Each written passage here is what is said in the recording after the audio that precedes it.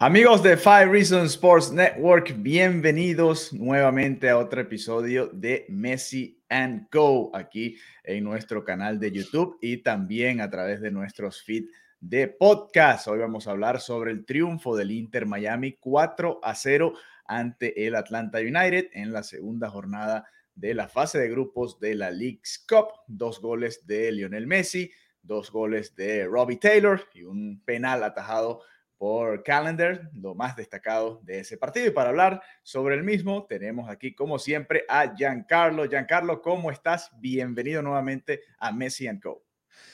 Bien, aquí, feliz de estar aquí contigo y pues sí, o sea, bien alegre y feliz de lo que hemos visto con lo de Messi, lo del equipo, partidazo, no solo Messi, pero varios jugadores, ¿no? Se echaron un tremendo partido, así que sí, aquí listo para hablar del partido y lo que ha hecho Messi y lo que le espera al Inter Miami.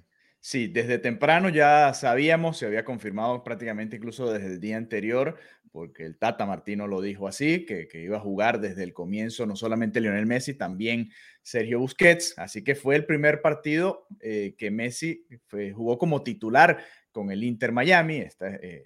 Era uno de los atractivos, ¿no? Este partido contra Atlanta United, más allá de la clasificación hacia la siguiente ronda, era ver a Messi no solamente en la segunda parte, sino verlo también desde el comienzo del partido. Y fíjate que a pesar de que estuvo Messi, los primeros 2-3 minutos Atlanta United tuvo un par de ocasiones, ¿no? Incluso un gol anulado, un balón que se estrella contra el palo. Quizás duró menos, ¿no? El sufrimiento que lo que duró contra el Cruz Azul, que Cruz Azul tuvo muchísimas más oportunidades, pero igual el Atlanta United comenzó bien el partido, ¿no? Tuvo un par de ocasiones y pudo complicar. Si entraba alguno de esos goles, si valía alguno de esos goles, pues hubiese sido un partido diferente, ¿no?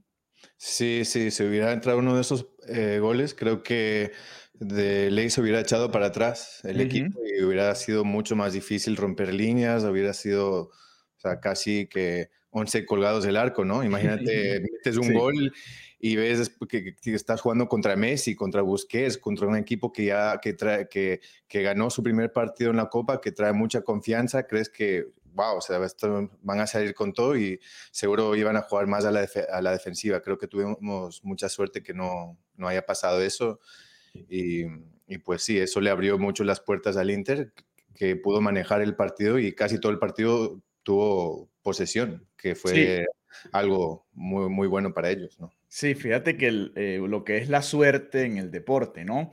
El balón que pega en el poste en la jugada de Atlanta termina en en el otro lado de la cancha con un balón que también pega en el poste, una definición de Lionel Messi tras un gran pase de Sergio Busquets.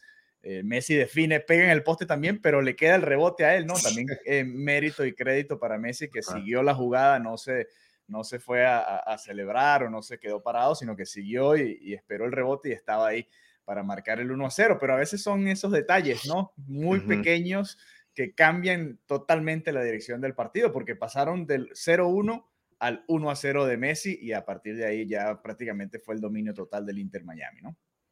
Sí, creo que de eso se trata el fútbol, ¿no? Siempre es, bueno, el mejor equipo, en este caso sí fue el mejor equipo, pero también siempre influye mucho la suerte en el fútbol. Como habías dicho tú, ese partido pudiese haber cambiado bien rápido y pudiéramos haber visto de pronto un partido un poco más trabajado, un partido un poco más duro para el Inter. Cualquiera que vio ese partido dijo, wow, se le hizo fácil, pero fue no tanto lo fácil, pero supieron manejar el partido. El Tata planteó perfectamente el equipo y los que influyeron más que nada sabemos que son Messi, Busquets, Sí. fue algo increíble. Sí, no, obvio, y lo hemos venido diciendo acá en Messi Co. Bueno, por eso le pusimos así al podcast. Y, de hecho, no es solamente sobre Messi, sino es Messi y compañía, porque viene Busquets, o está Busquets ya, viene Jordi Alba, y veremos quién más viene a juntarse acá con Lionel Messi. Así que es el equipo de Messi, y bueno, por supuesto va a ser la figura principal, y lo ha sido hasta ahora en estos 2 partidos, con 3 goles ya y además una asistencia, ¿no? El segundo gol es un gol que me llama mucho la atención, ¿no? Pasaron muchas cosas interesantes en este segundo gol.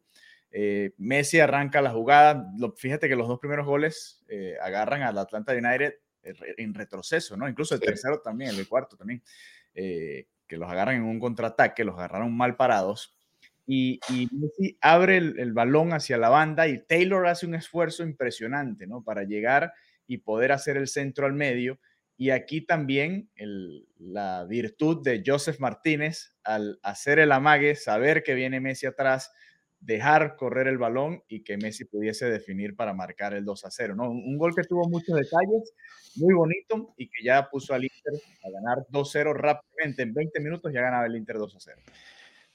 Alegando, tú y yo que hemos visto al Barcelona jugar Sí, años, o sea, eso me pareció típico gol de Messi en el Barcelona, solo que en el caso del Barcelona era Jordi Alba que hacía ese pase al final, ¿no? Que sí, para correcto. Messi Ujú. y pues imagínate, ahora llega Jordi Alba, así que creo que la verdad mucho a parecer al Messi del Barcelona, incluso los goles y la forma de tocar la pelota.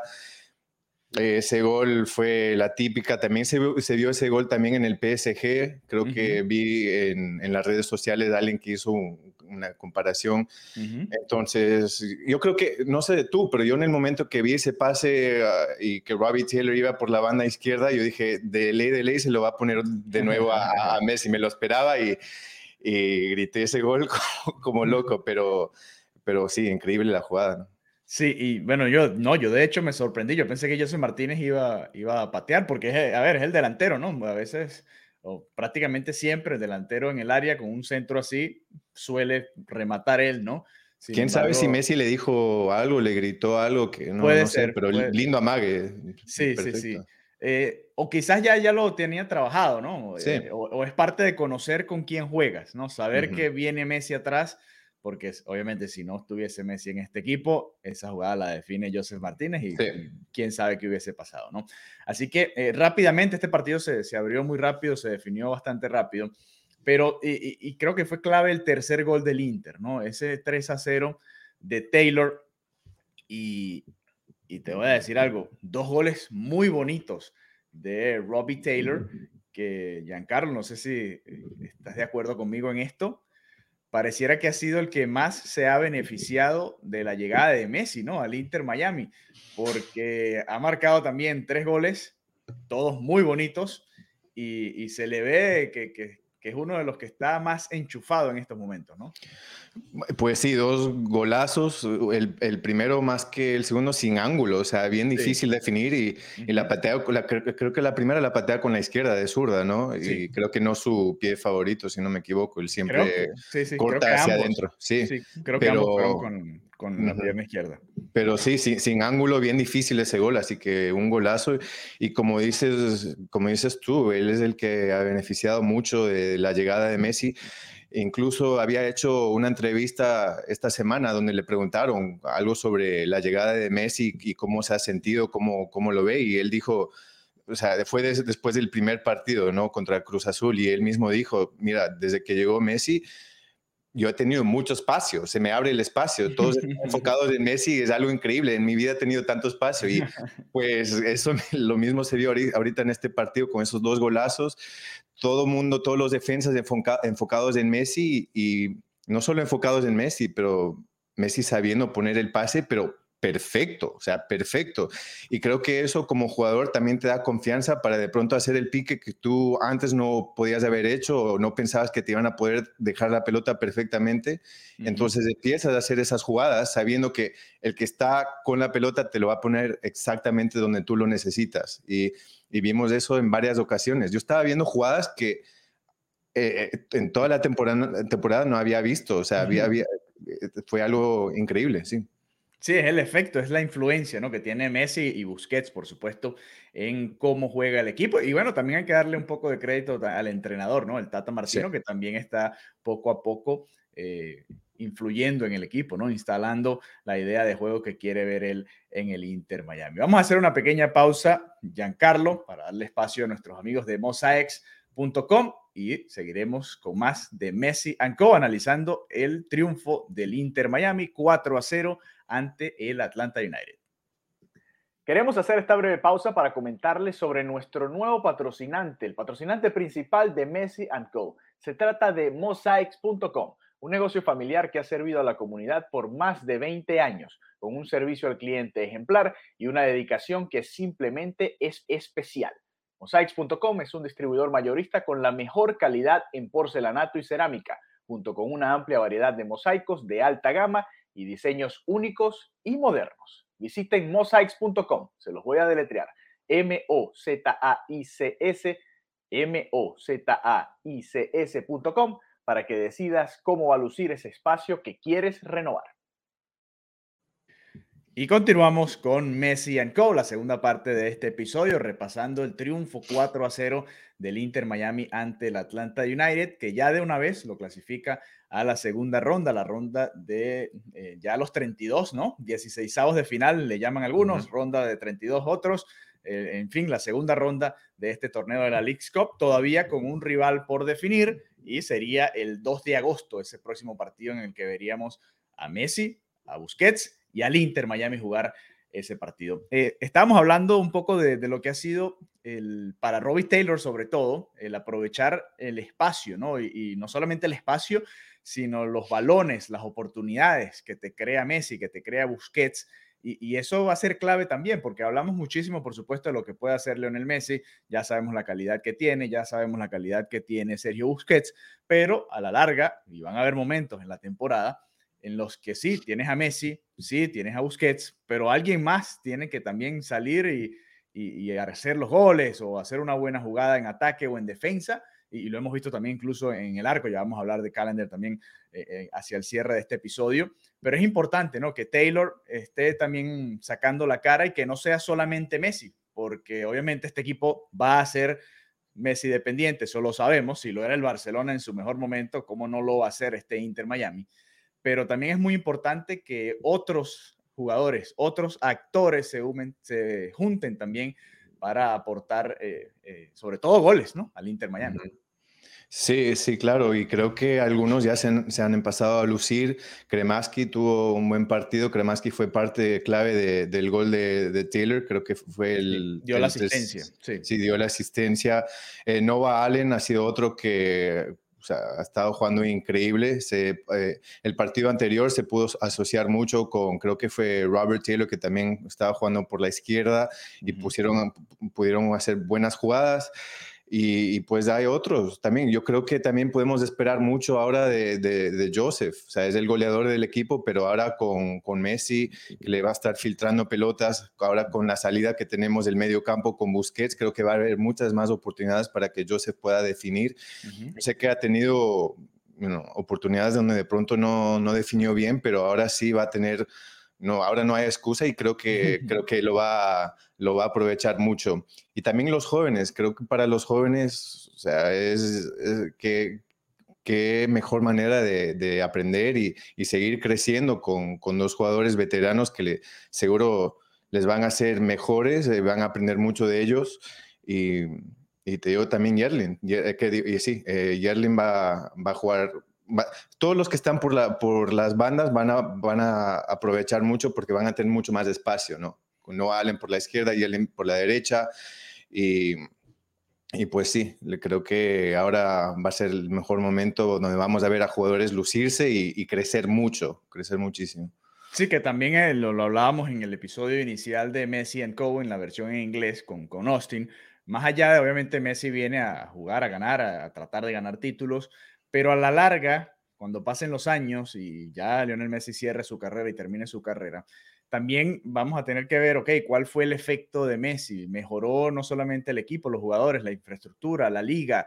¿Qué más dejó Messi? Y bueno, ya estamos viendo en estas primeras de cambio que jugadores ya están subiendo su nivel. Y es que, claro, todos lucen un poco mejores, ¿no?, cuando están jugando con jugadores de tanta calidad como Lionel Messi y Sergio Busquets. Y hablando de jugadores de calidad, ya mencionaste a varios que se habían destacado, y yo también quiero hacer, y para cerrar este episodio del día de hoy, de nuestra versión en español de Messi and Co., para hablar del portero, ¿no? Porque obviamente es un 4-0 y quizás no es la figura principal, ¿no?, de este triunfo, pero sigue teniendo atajadas importantes, y el otro día contra Cruz Azul fue clave. Si Callender no tiene un gran partido, el Inter, cuidado, y no perdía ese encuentro contra el equipo mexicano. Y esta vez también detuvo un penal, ¿no? Así que hay que también darle crédito al portero estadounidense. Claro, sí, o sea, ha sido gran parte y ha tenido la responsabilidad de echarse el equipo también en la espalda. O sea, hemos tenido, pienso yo, que hemos sido un poquito flojos en la defensa, Sí. y eso todavía hay tiempo para mejorar, y creo que poco a poco van a mejorar, especialmente, como habíamos dicho, con Busquets ahí ayudando en la defensa, pero Callender ha sido clave en los últimos 2 triunfos. Paró varias que deberían haber sido goles, que tenían oportunidad. Cruz Azul tuvo una oportunidad enfrente del arco solito y lo pudo atajar, ahora ataja un penal. Y creo que tú y yo hasta habíamos comentado en el partido de Cruz Azul iba a ser man of the match o Sí. el jugador del partido si no hubiese sido por el golazo de Messi. Y también creo que en este partido contra el Atlanta United también tenía la posibilidad yo sé que es difícil ser jugador del partido cuando hay 2 jugadorazos que te dan 2 goles cada uno, pero igual, o sea, salvó varias, Sí. no solo el penal.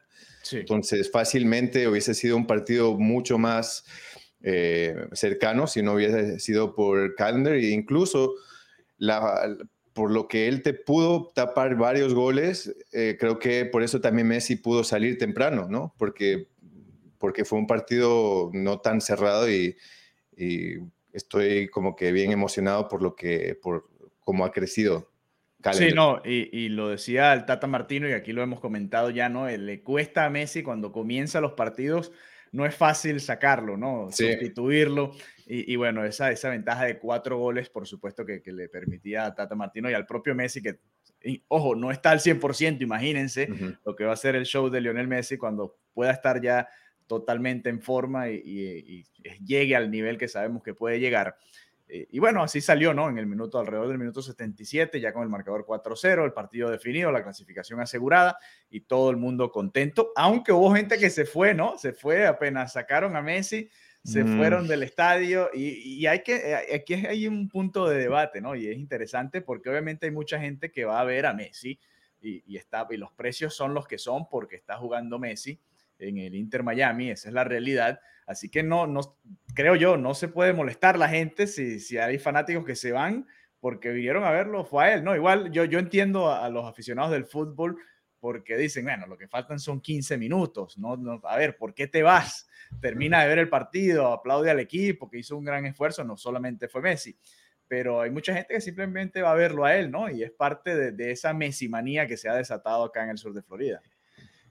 Pues sí, o sea, yo como que sí me molesta un poco, ¿no? Voy a ser sincero, pero creo que eso es algo como bien, como que en la área deportiva, así como que es en los Estados Unidos, porque tú ves los partidos en Sudamérica, en Argentina, en Brasil, en mi Ecuador, y nadie se va, o sea, la mayoría se queda hasta el final. Sí. Y también creo que tiene que ver también, puede ser porque es un equipo nuevo, Inter es un equipo nuevo, de pronto no trae hinchas así como en Sudamérica, que son equipos de 100 años, 50 años, 60 años, y como dices tú, la mayoría de pronto son también, de los que se fueron, por lo menos son más hinchas de Messi del equipo, pero si te pones a pensar igual, eso es algo bien chévere, es algo bueno que Messi está trayendo de pronto hinchas y fanáticos que capaz no hubieran ido a un partido del Inter Miami, y ojalá con el tiempo, con los años,